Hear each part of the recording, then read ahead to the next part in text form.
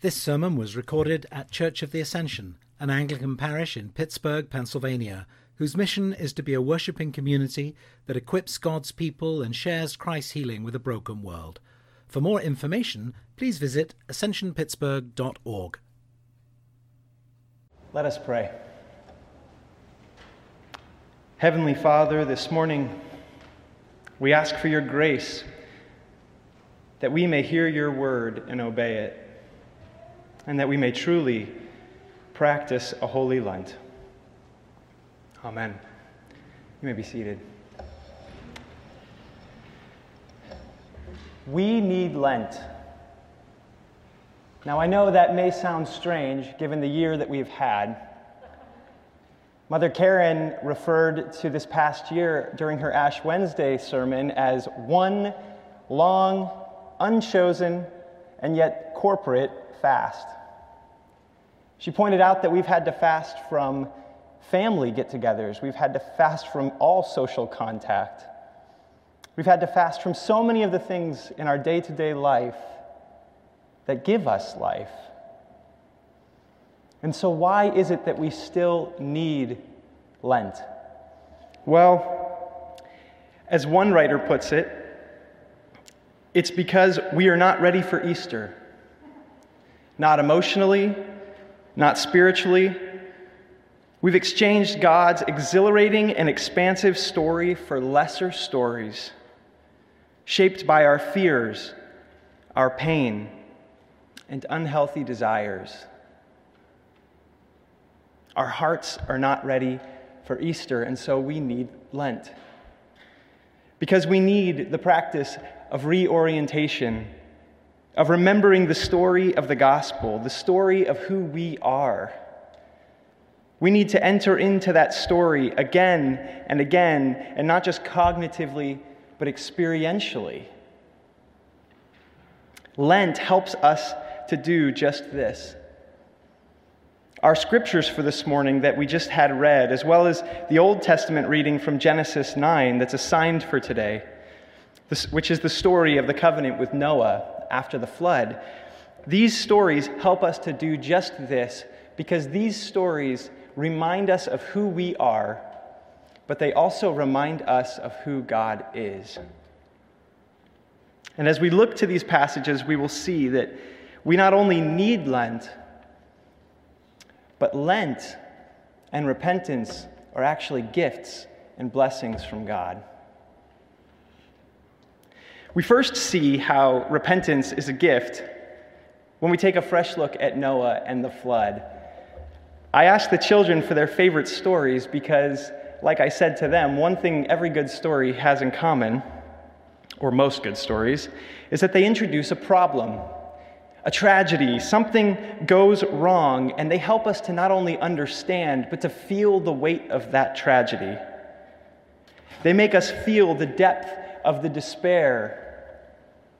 And why do they do this? Because they know that if we can feel just how bad things are, if we can feel the depth of the despair, then when everything is made right, we will feel it all the more. So we have to acknowledge just how grave the situation is. This is true if we're talking about Cars 3 or Home Alone, but it's also true regarding the gospel. And so in order to understand the significance of the flood, we actually need to begin back in Genesis 1. We read in the first couple of verses that God was hovering over the face of the waters. Our story, it begins with God and with water. This imagery is incredibly intentional. In the time that Genesis was written, it was common for stories to use water as a symbol of chaos and disorder. And so for our story to begin with God hovering over the depths of the water, it's saying something. It's saying that he is in control of the chaos and the disorder. Not only that, but we see him enter in and separate the waters from the waters, making the sky. We see him making dry land, giving the chaos and the disorder a boundary. He not only does that, he takes it, and from that chaos, he brings about life. This is the beginning of our story, and this perspective shapes the way that we see the flood. We read in Genesis 6:5 that the Lord saw that the wickedness of man was great in the earth, and that every intention of the thoughts of his heart was only evil continually.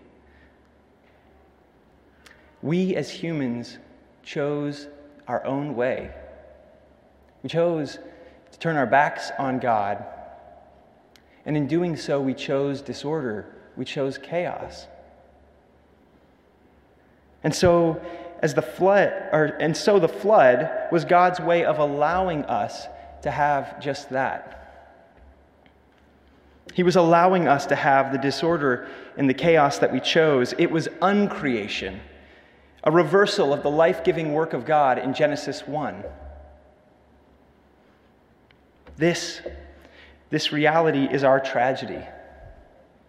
This is the dark moment in our story. Not so much that the world was destroyed by the flood, but that we chose to reject our God and the life that he offered us for chaos and disorder. And isn't this true of us today? Isn't this what's happening every time we choose sin today?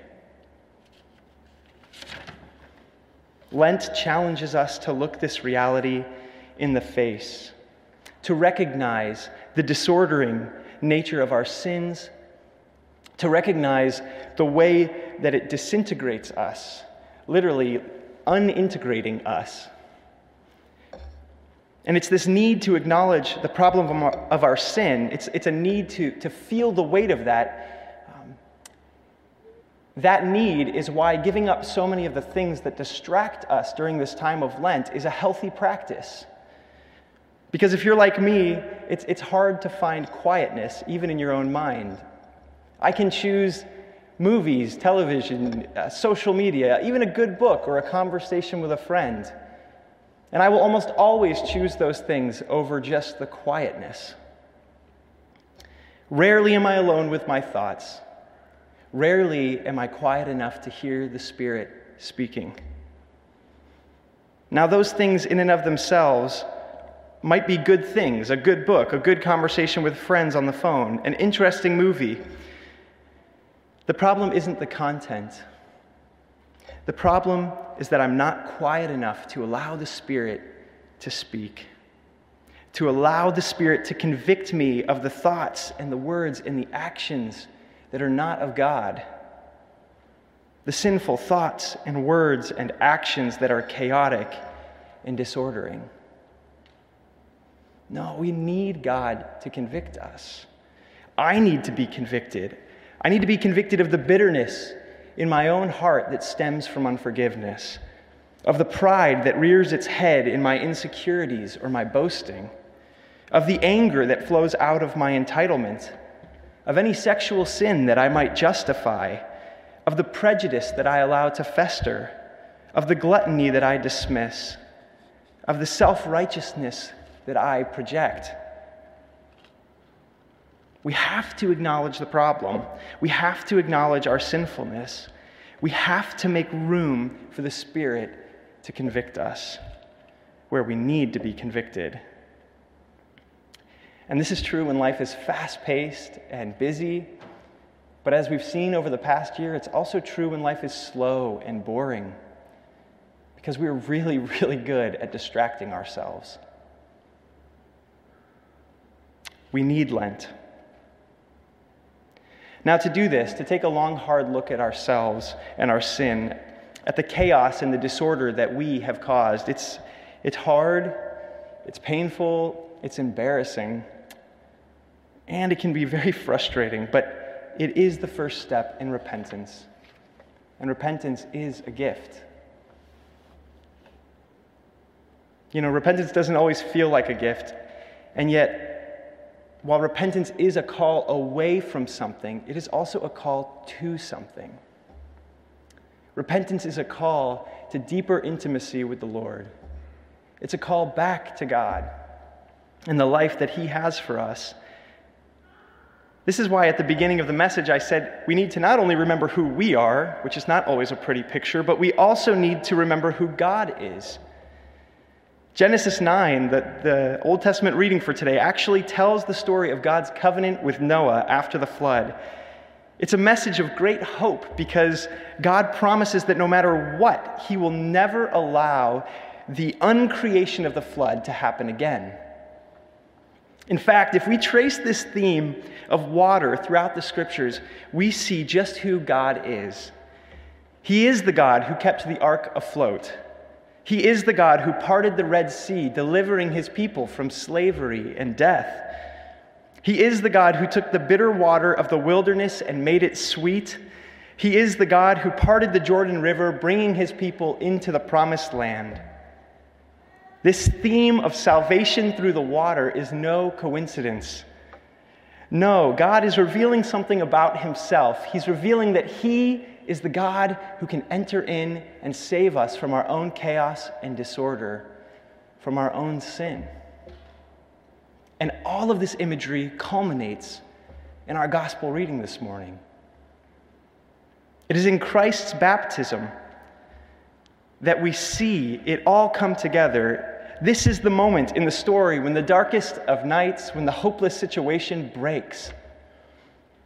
This is the moment when God Himself became a man and waded into the Jordan River. This is the climax of our story. The God who continually saved His people through the waters has entered in to save us once and for all. And so it makes sense that when you and I, become Christians, that it is our practice to enter into the waters of baptism. This very act of baptism, it's an act of faith and it is an act of repentance. It is a forsaking of the world and the flesh and the devil, and it is a clinging to Christ. This is why in our epistle for this morning, Peter can write in 1 Peter, baptism, which corresponds to this. And if we look back, what he's referring to is this being Noah and his family being saved through the waters, now saves you, not as a removal of dirt from your body, but as an appeal to God for a good conscience through the resurrection of Jesus Christ. Our act of repentance through our baptism, that act of faith is a gift. It means giving up our sin, yes, and it means receiving the new life in Christ. This is why the Apostle Paul can write, "What shall we say then? Are we to continue in sin that grace may abound? By no means. How can we who have died to sin live in it?